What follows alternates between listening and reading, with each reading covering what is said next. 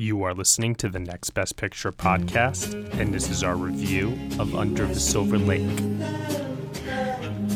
on in!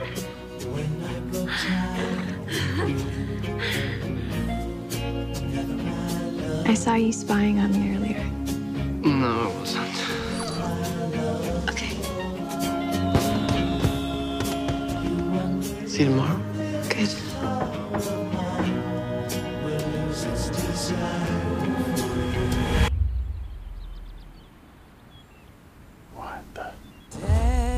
Who moves out in the middle of the night? Nothing strange about it. She wanted to leave. How does that not make sense? I don't understand why she didn't tell me. Maybe she didn't like you.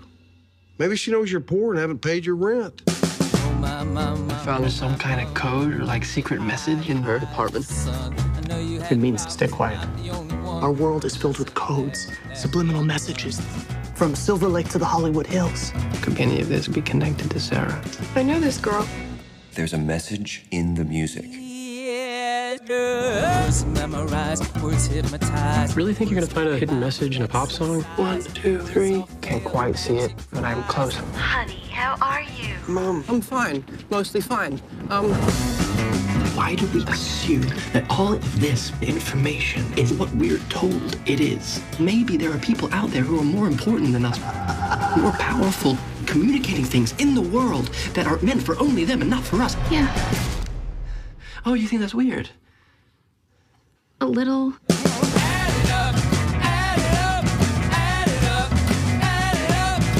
Welcome to Purgatory. Good to be here. You're living in a carnival, hoping to win a prize. What are you gonna win?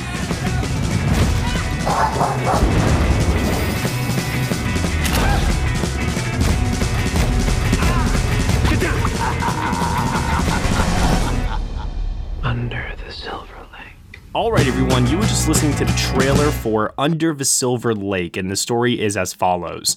When his beautiful, mysterious neighbor disappears without a trace, Sam tries to find the parties responsible, unraveling a string of strange crimes, unsolved murders, and bizarre coincidences in his East Los Angeles neighborhood. The film is starring Andrew Garfield and Riley Keough. It is written and directed by David Robert Mitchell. Joining me for this review, I have Josh Parham. Hello, hello. Beatrice Loiza.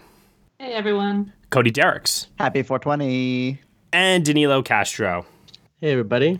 Yeah, isn't it appropriate that we're reviewing this on 420? Because, oh man, you want to talk about one of the cinematic experiences to light up to for 2019. This could very well be it. And, we've been waiting a long time for Under the Silver Lake to reach our multiplexes ever since it premiered at Cannes last year. And A24 has had kind of a rocky release schedule with it where they keep pushing it back. They don't really they know what to do with it. It supposedly got re-edited. It was released in the UK a while ago before it finally hit here in the US, but now it's finally here. We got a chance to see it, and it is something. It's a movie. It is definitely quite something. Definitely different than It Follows, which was David Robert Mitchell's last film.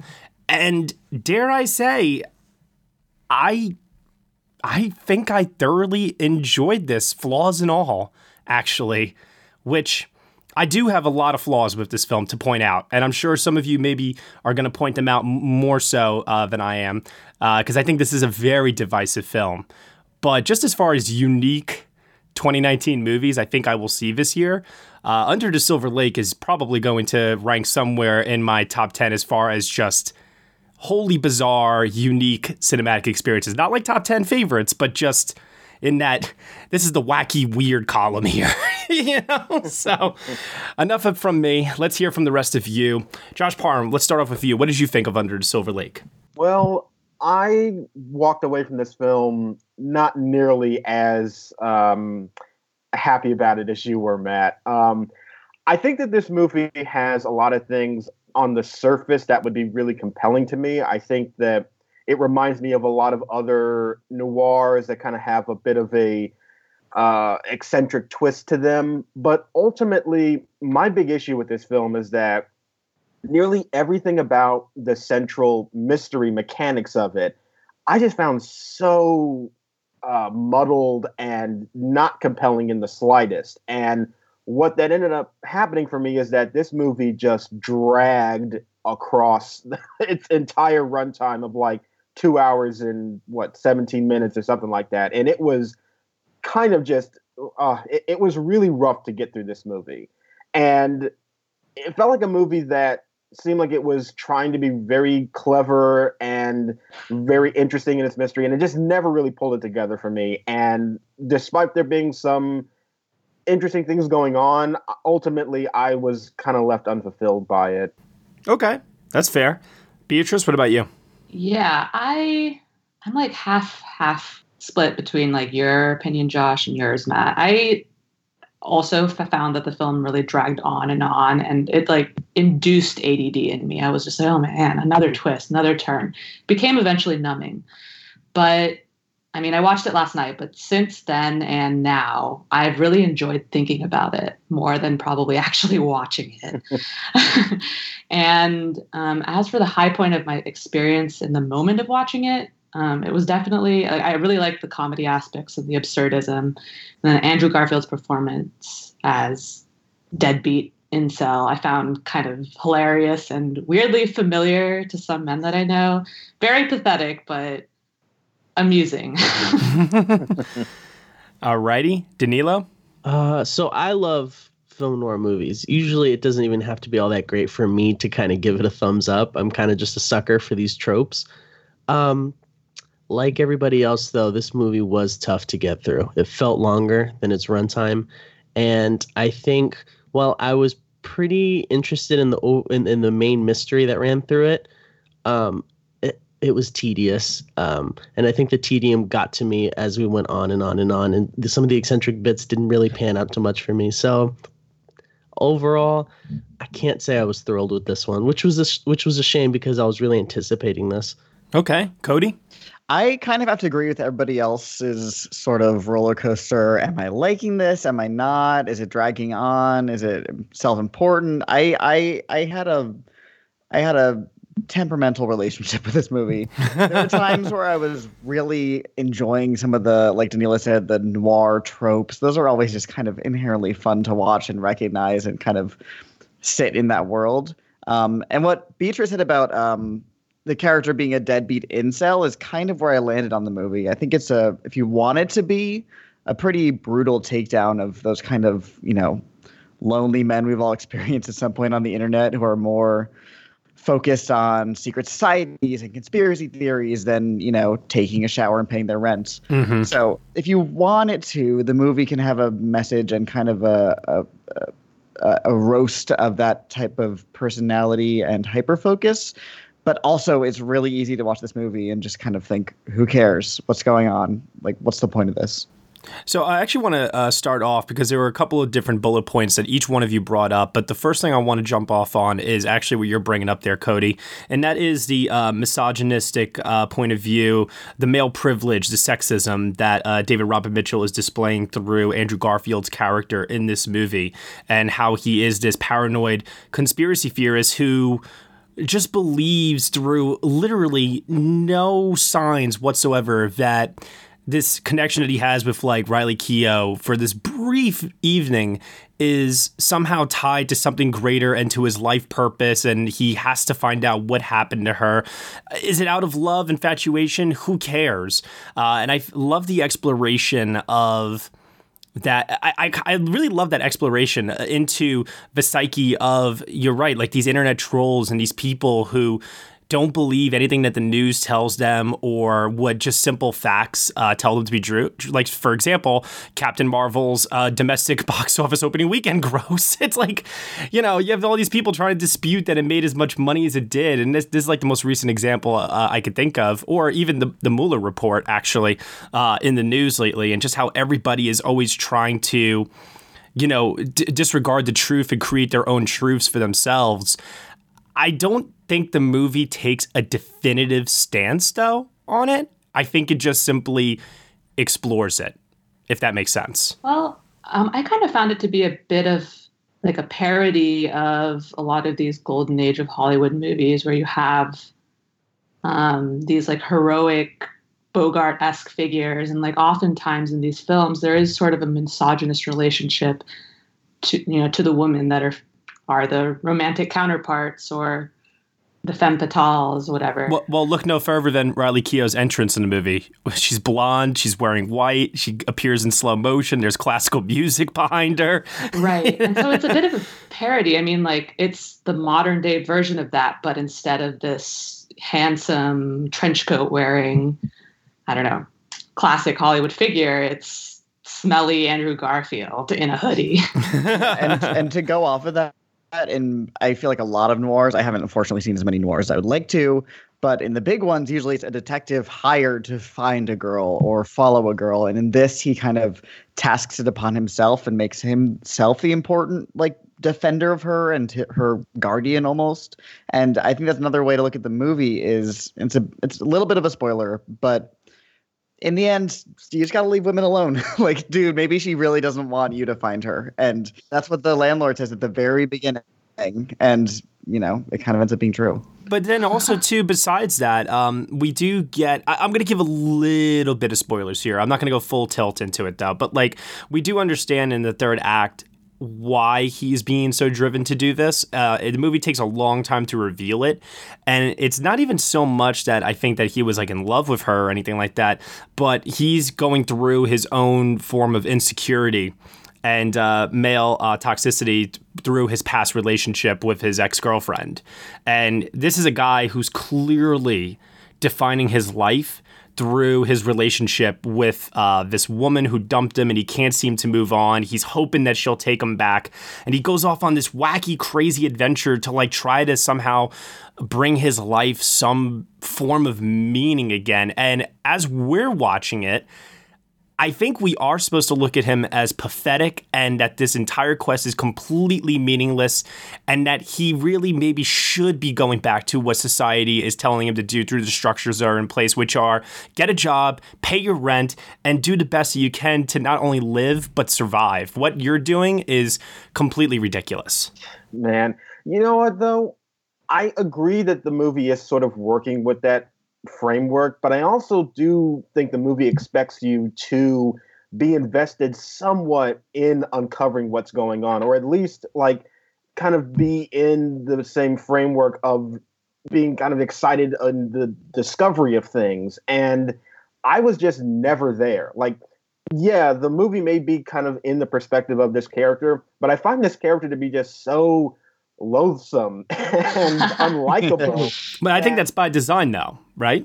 Well, if that is the case, that it's by design, then it's a terrible design, because why would I want to be stuck with a horrible character that I really don't have any connection with for more than 2 hours? And the inciting incident of his initial relationship is there's nothing there. Like they spend one day together, and that is the jumping off point for us to go through this story. And I found nothing to attach myself to with his entire journey, really. And I agree that at the end it starts to get a little bit more introspective, but I wish that had been applied a little bit more thoroughly throughout the rest of the film. And that's why, for me, I just never really could connect with it. Yeah, I kind of agree with what you're saying there, Josh, because and I think that's why I had kind of a mixed response to the movie, because yeah, and I think the thing we're looking at here about how it's about, you need to focus on the real world, not stop and, not follow these crazy conspiracy theories. I think there is that in the movie, but at the same time, again, a little bit of a spoiler, he ends up being correct. There is something going on here. So it kind of also wants us to look at what he's doing and go, oh, well, I guess he was right the whole time. Like, there's something to uncover here. So it's a little bit unclear as to which side the movie's falling on. Not that movies need to, pick a side necessarily, but still. See, now I was really worried that the film was not going to give an answer to the central mystery, because actually I would have hated the film a little bit more. I found it to be so much more interesting on a thematic level that there actually does turn out to be something going on, that all of his conspiracy theories did turn out to be true. But then the film kind of leaves him on this note of, okay, now what? That you achieved your goal. Now what are you going to do? Right. He's about to get kicked out of his apartment still, Exactly. And reality is still going to kick him in the face no matter what. I think the film sometimes does contradict itself a little bit with its thematic messaging. There are a couple of couple of scenes where he talks to a couple of supporting characters who I do believe give the film the context that it needs, that we should be looking at it through, maybe. I'm not saying like you should, like I'm forcing you guys to view it a different way than you do. I'm saying that this is how I interpreted it. The existentialism aspect, I'm sorry, not existentialism, the nihilistic proponent of this movie is what I gravitated more towards than the actual character. I thought the character was a piece of shit. I did loathe him. I did not like him at all. I didn't find the mystery compelling. But when you have what's his name from BlacKkKlansman? Topher Grace. When you have Topher Grace saying stuff like, it's silly wasting your energy on something that doesn't matter and we crave mystery in life because there is just simply none of it left. Those are the kinds of statements and questions that I love to think about so much in examining this wacky thing that we call life. And I think that was the aspect in the movie that made me drawn to it more so than the mystery, the character, everything else that was going on. Well, I think nihilism is always a big part of film noir, but usually there is, I would say, either a more thematic kind of arc to hinge it on, or a more compelling mystery. And I think in this case there was neither of that. So it was, you're kind of just left with the nihilism as opposed to sort of a narrative to support it. And maybe that made it a little tougher. And also, I do like one of Topher Grace's lines. Weird. Is it weird that to anyone else that he was barely in the film? Yeah. Yeah. And his first scene is like in shadow. I didn't know it was him until the second scene where they're flying that drone, and I was like, wait a minute. Yeah. Hi, Topher. But he did say a line where he said, "We crave history because there's none left." Yeah. And I like that as sort of a thematic kind of blanket for the film. But I like the sentiment, I think, more than I like the execution, like the rest of us here.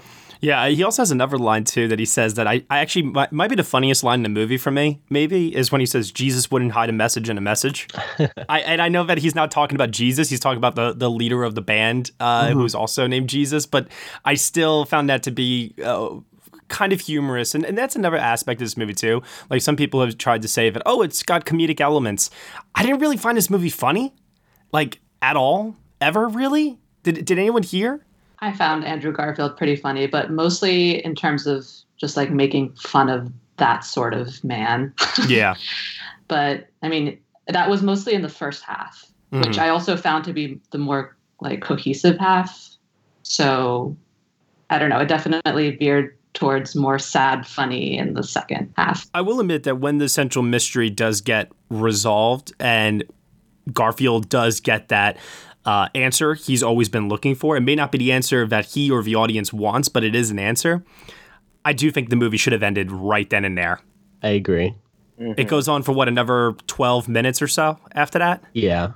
Oh, wow. I completely forgot about it. that literally kind of destroyed me because I started asking myself, I don't need to know what he's going to do. I don't need to be shown the fallout of his rent payments or anything. That, like, your whole movie is built around this mystery. You've given us the answer. Now, like, just end it and let the audience walk away with the asking their own questions. Don't tell us anymore. And I do agree that in terms of the pacing and so on and so forth, that was my biggest issue of all, was that third act. I actually kind of liked the denouement after he inherently solves the mystery because it gave us another, without giving too much away, it shows another situation where he interacts with somebody who is just content ignoring or just living life and ignoring the seeming mysteries around them. And I think he needs a moment of that additional perspective after he solved the mystery to kind of not tie it all together, but really just hammer home the idea of like, dude, just live your life. Mm-hmm.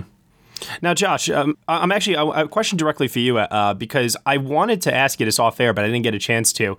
One of your favorite films last year was American Animals, which did also touch upon a similar theme of feeling like there's something greater to life than the structures that are put in place for us to ultimately live our lives. And I was just curious in terms of comparing how Under the Silver Lake conveyed it and how American Animals conveyed it, just what you thought about that. Well, I think American Animals does a really great job in showing the lives of these young men that are quite empty and looking for something greater. But I also think it sticks the landing better than Under the Silver Lake does. I think that's a movie that really understands that of how to really get you into the psychology of these guys and then see how sort of fruitless what they're chasing really is and get to a better thematic conclusion.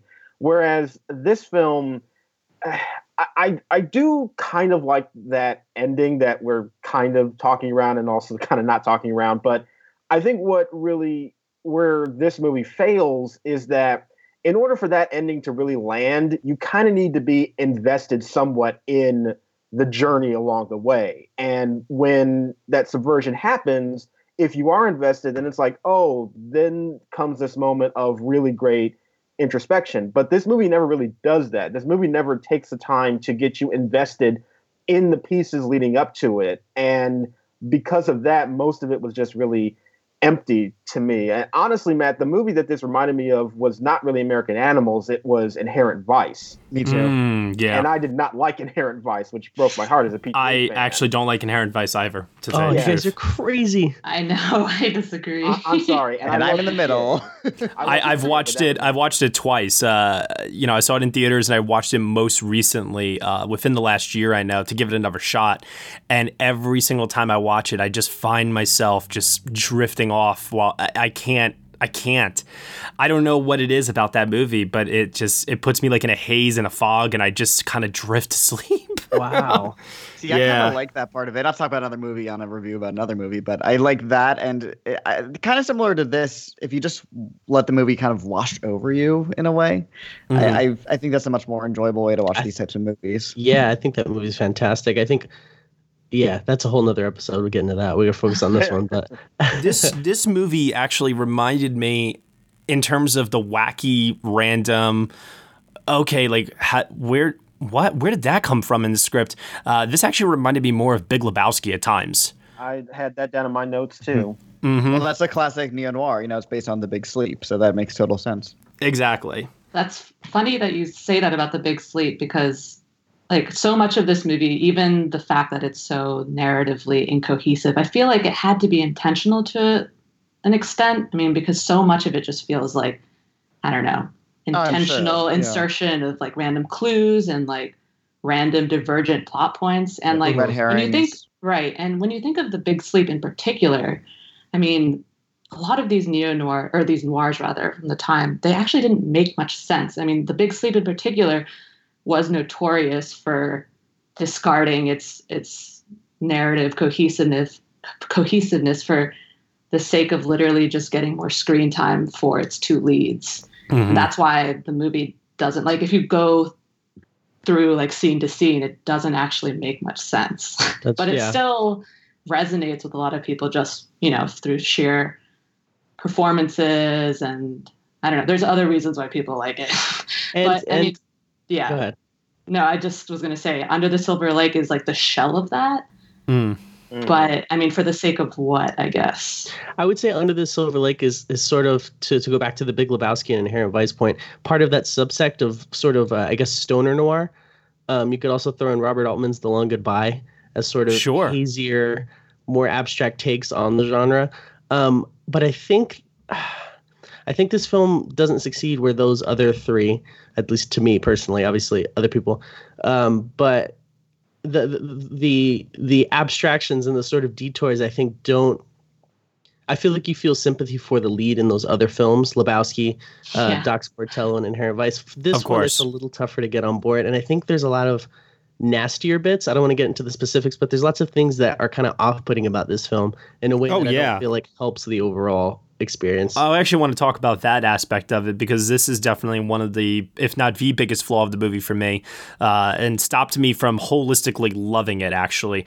I really, really, really could not stomach, was so off-put by just how incredibly sexist the movie could be at times, which is a theme that I don't mind if you write it into your movie and, you have your character portrayed that way. But I think this movie just went too far with it at times, where every single female character in the movie has to get naked, has to have sex with him, doesn't really have a well-defined character of any kind whatsoever. There's one early sex scene, that Andrew Garfield has, where it just seems to go on forever for me. And I just all throughout, I kept saying to myself over and over, could they have could David Robert Mitchell have found other ways to convey what he wants to convey about toxic masculinity without just going so far with this? Because it really was deeply discomforting at times. Yeah, I had a very similar train of thought watching it, where I went back and forth because it was like, oh, they're really not portraying female characters great in this. But, like, you know, also the supporting male characters don't really get to do anything. But then again, the female characters are always taking their clothes off. But then again, that's like, you know, not that they would do this in the 40s, but, you know, classic noir tropes of having, you know, the femme fatale and the innocent. So I just kind of went back and forth a lot on that, and ultimately landed kind of similarly in terms of like, yeah, this could have been a little bit more tastefully written.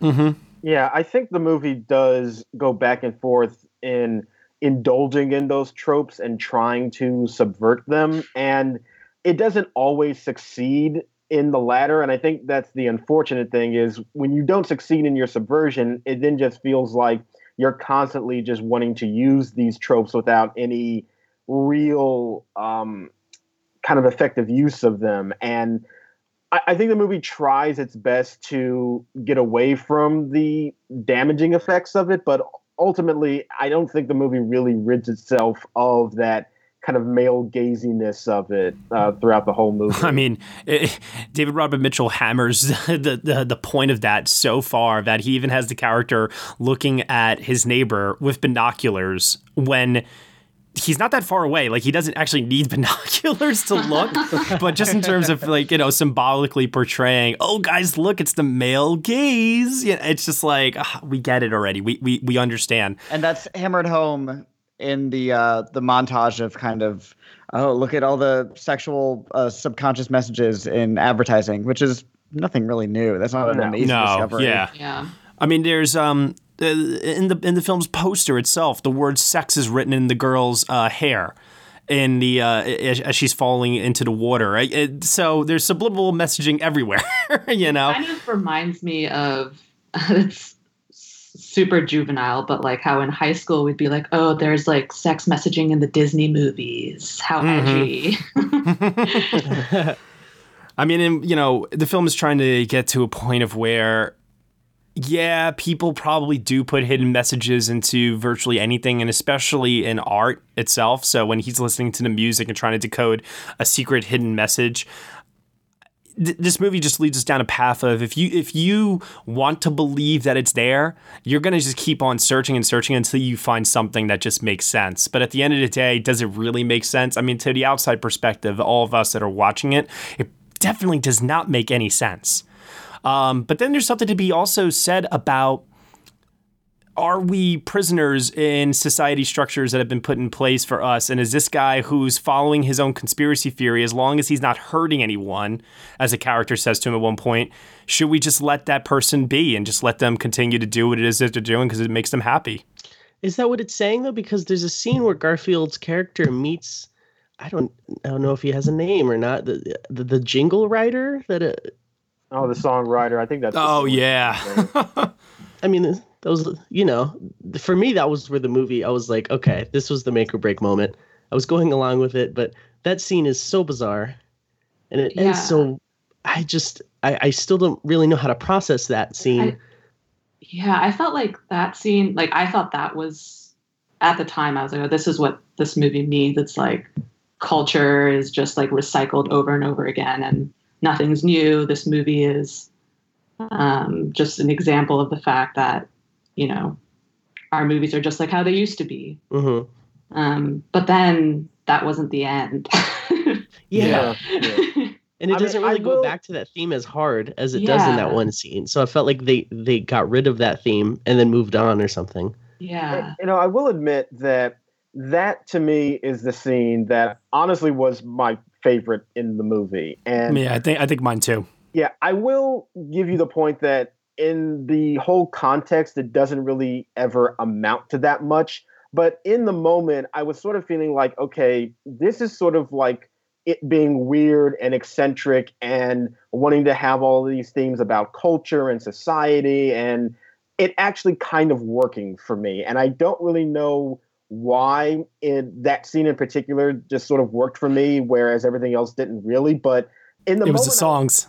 Yeah, like You were won over by the songs. I guess, and just that dude's weird performance was just so captivating, like nobody else really in the movie was doing. And I kind of felt like that was the tone that I wish the rest of the film had followed.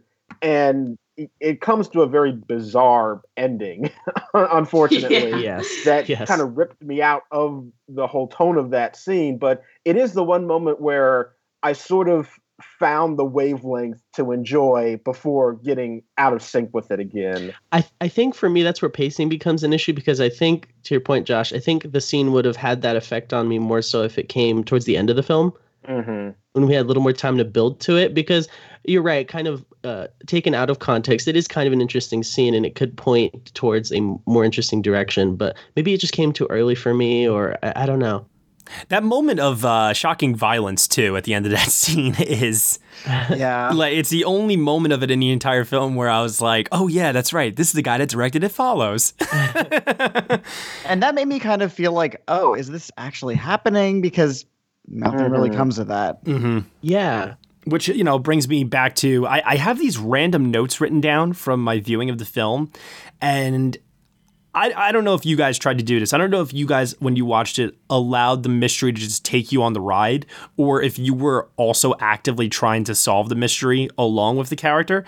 I was trying to actively solve it at first, and then I gave up at a certain point. Because when you're writing down notes that say Signs of Infinity, 751, Purgatory, The Hobo Guide, Famous Faces of Actors on a Wall, Beware of a Dog Killer, what? Edibles, James Dean, The Homeless King, The Backstreet Boys, what the fuck? At a certain point, I just had to throw my pen down and just say to myself, okay, somebody's going to write a really, really, really good essay about this movie someday, and it's not going to be me. I mean, I don't think all those things will actually lead to anywhere. Just like in any actual investigation, there's going to be clues that are truly nothing, that are just coincidences or completely not tied to the case at all. So I think that is, I kind of watched it just letting it wash over me, like I said before. But there's so many eccentric moments in this movie that I kind of do believe that there are some really creative people out there that if they just want to take, I'll just throw a random thing out there. If they want to take the scene where the squirrel falls out of the tree and lands on the concrete, if they want to write an entire 1,000 word, essay on what that moment symbolically means, that is ultimately what the main character is. And like I said before, if you're looking for meaning in this movie, I think it's there, depending on who you are and what it is that you're looking for. I have to admit, though, that for myself personally, I don't think there really is much meaning in this film, except for one quote that this movie reminded me of. And I'm going to say the quote in full. It is from another movie that I think touches on a lot of themes that this film does, and that's Fight Club. And the quote that I was reminded of while watching this, especially because of the song Where Is My Mind, it's when that scene happened. When Where Is My Mind started getting played on the piano, that's when I said to myself, oh my God, Fight Club. Oh my God, these movies might be connected. My conspiracy theory brain just started going haywire, but then I realized it's, Anyway, here's the quote. There is no great war. Our great war is a spiritual war. Our great war is our lives. That line right there, I think, is obviously the point of the movie Fight Club, but I also think it is the point of Under the Silver Lake, if you want it to be the point of Under the Silver Lake. Do I sound crazy? Oh my God, I sound weird, don't I? Does that sound weird? Yeah. Yeah. Well, I think the movie does work with a thesis of this mystery can mean something to you, or it ultimately will mean nothing. And I just feel like you don't need 2 hours and 17 minutes to tell me that. I will agree with you on that. I guess that's just ultimately where I come down with it, is that it's like, I get it, that this dude is obsessive and he's going through all of these conspiracy theories, and ultimately it might not ever amount to anything. But if it doesn't ever amount to anything, like if the mystery is not meant to be that compelling, then I should be really invested in at least the charms of this character and the world that he's in. But at least for me, I was never really pulled into that world, and not really identifying with any of the characters or the surroundings of them, left with a very uncompelling mystery just meant everything in the movie was just like being rejected by me because nothing was really there for me to latch on to. Yeah, I see a world in which this movie just has several theses and they can all coexist, or you can just go with one. But I also kind of like, I don't really ascribe much meaning to it, but like the experience in and of itself, it was just so stuffed with like pop culture and like film references. Like I was talking to my partner about this and he actually compared it to the Lego movies, how they're just like stuffed with cultural references and witty quips. I mean, they're obviously very different, but just like that sensation of being like overrun by different elements. I would read that essay. I would love to read that essay. Well, no one's written it, so it's free for all. I'm gonna make a declaration right now. I think Under the Silver Lake is going to be a cult masterpiece in like 20 years. I do, because I think there's going to be crazy people that are going to watch this movie and they're going to find something about it, like one tiny little thing, like, oh, why are they barking like dogs, you know? And they're going to examine that. And they're going to try to like tie it into other aspects of the film and then, you know, try to tie it back into film history or advertising or pop culture, whatever. Yeah. And it's going to keep this movie in our subconscious. Like, I don't think this movie's going away anytime soon. I don't think you can make a film this indulgent and this out there without it connecting with at least a small group of people. That's true. I agree. I think there will be a cult following. I think there already is, actually. Okay. With that said, final thoughts, grades out of 10, Oscar potential. Josh Barham, we'll start with you. Any final thoughts on the film that we did not talk about? No, I feel like I kind of covered it all. It's a movie that I really feel like just does not have many things that are compelling in it. And the fact that it also just drags so much is really, I think that's like the nail in the coffin for me. However, if I do want to kind of wrap everything up, at least on somewhat of a positive note, really great last shot of Andrew Garfield. I'll give it that. Yes, that is true. Grade would be a 4 out of 10. Okay. All right. Beatrice? Right. So like I said in the beginning, I have enjoyed talking about it. I am going to think about this for a while, but I mean, watching the film, it was not that fun. Something I guess that we didn't touch upon, he definitely had a bigger budget. There were some really beautiful set pieces and just it was beautifully shot at times. I was a big fan of his camera work. You were or weren't? I was a big fan of his camera work. Yes. I very much liked, I don't know if I liked the visual aesthetic of the film that he decided to go with in terms of the blown out highlights and the colors and such, but I really, really liked his use of camera movement a lot. Yes. I also found it visually compelling when I wasn't just like distracted. But I mean, there's also something to be said about maybe he should have had a budget restriction. Maybe it wouldn't have gone so haywire. In any case, I'm pretty mixed, so I'm going to give it a 5 out of 10. Okay. Cody? I'm also fairly mixed, but I would ultimately land on a 6 out of 10 because I would say I would give it a thumbs up if I had to choose a binary. In terms of things that we haven't touched on, the only thing I wanted to mention was I kind of hate that this works on me, but I always enjoy a movie set in LA that is so reverential to Hollywood and just features a lot of just references and stuff. I just, as a film nerd, that's just always fun to watch. This one especially seemed fond of Hitchcock. Like there's a really prominent grave marked Hitchcock. Oh, yeah. He has posters all over. And there's an opening scene where he's not opening, but towards the beginning of the movie where he's following somebody in a car that was very reminiscent of Vertigo. Mm-hmm. And those things are just, with the binoculars. Right. Well, when he's in the car, yeah, and following those girls, it was like when Jimmy Stewart is following Kim Novak around in the beginning of the movie. Mm-hmm. Vertigo. Yep. Yeah. So ultimately, I would, again, land positive 6 out of 10. I really liked the score and the art direction.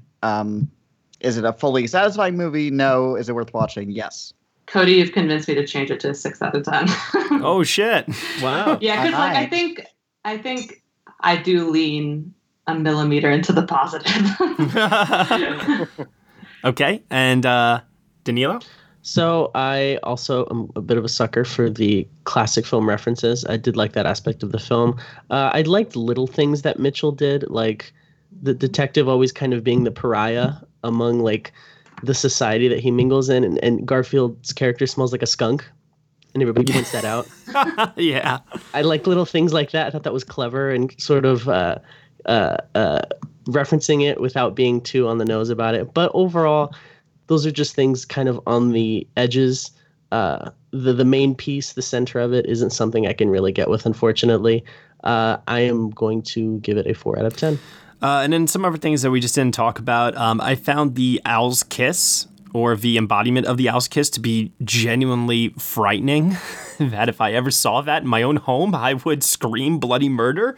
So that was very entertaining for me at times. This film has a bit of everything. It's got comedy, it's got horror, it's got grisly violence, it's got mystery, it's got animation at 2 points, I think.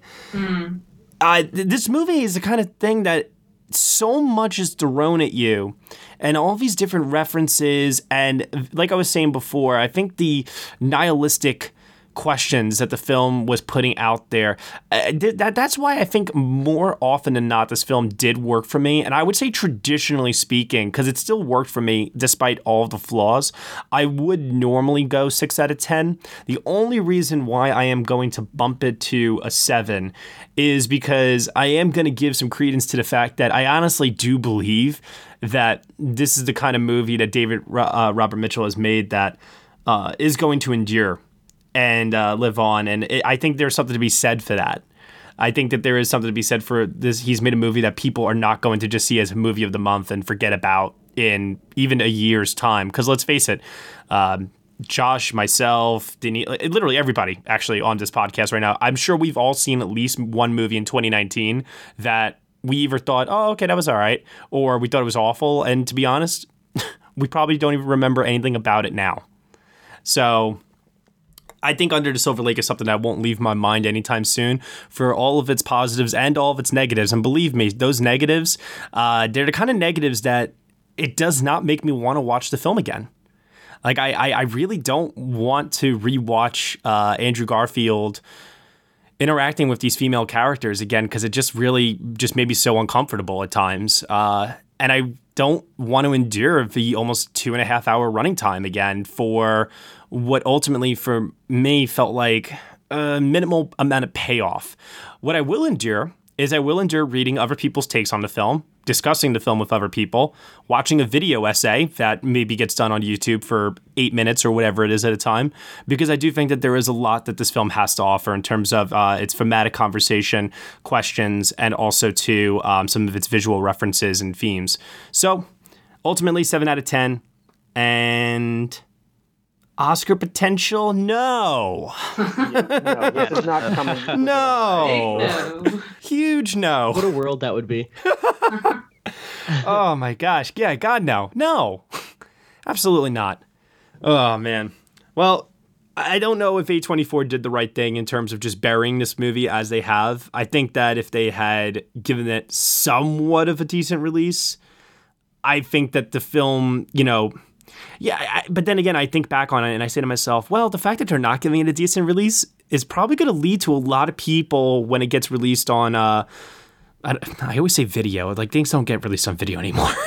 Like when it gets when it gets released and people do get to widely see it, people will feel like they quote unquote discovered it. Mm-hmm.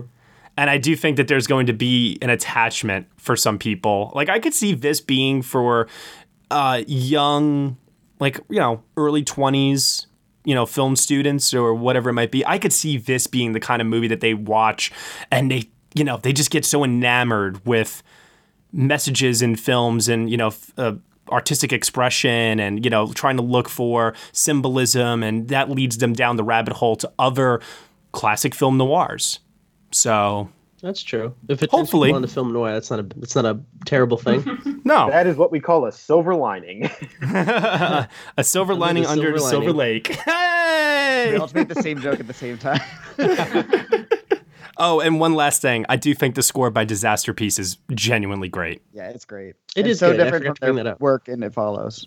It might be my favorite film score of the year so far, just because of how classic throwback it sounds at times. I really, really loved it. It's really good.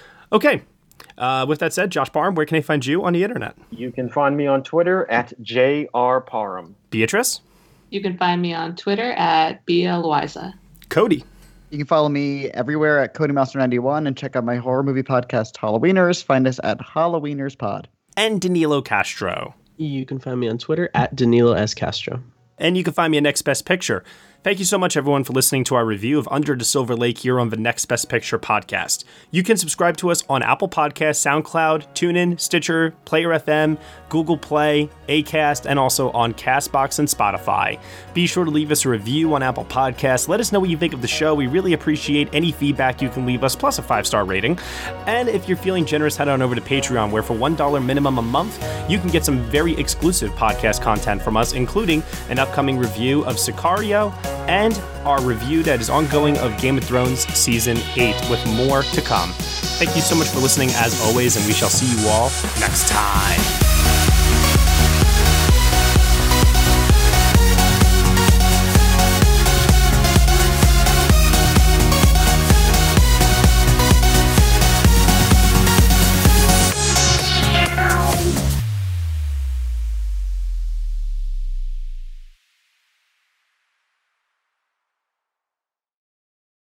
Hey there! I'm Hannah. And I'm Audrey. We are a sister filmmaking duo and co-hosts of Sleepover Cinema, our show where we analyze the films that created the collective unconscious of the girls, gays, and theys of the late 90s and early 2000s. Princess Diaries, The Cheetah Girls, Aquamarine, Cinderella, the one starring Brandy. We haven't stopped thinking about these movies since we first saw them, and we want you to rewatch them and review them with us. Are these movies as bad as critics would have us believe? Do we even care if they are? We are always unpacking that very question on Sleepover Cinema. Check out Sleepover Cinema wherever you get your podcasts or at evergreenpodcasts.com. See you soon.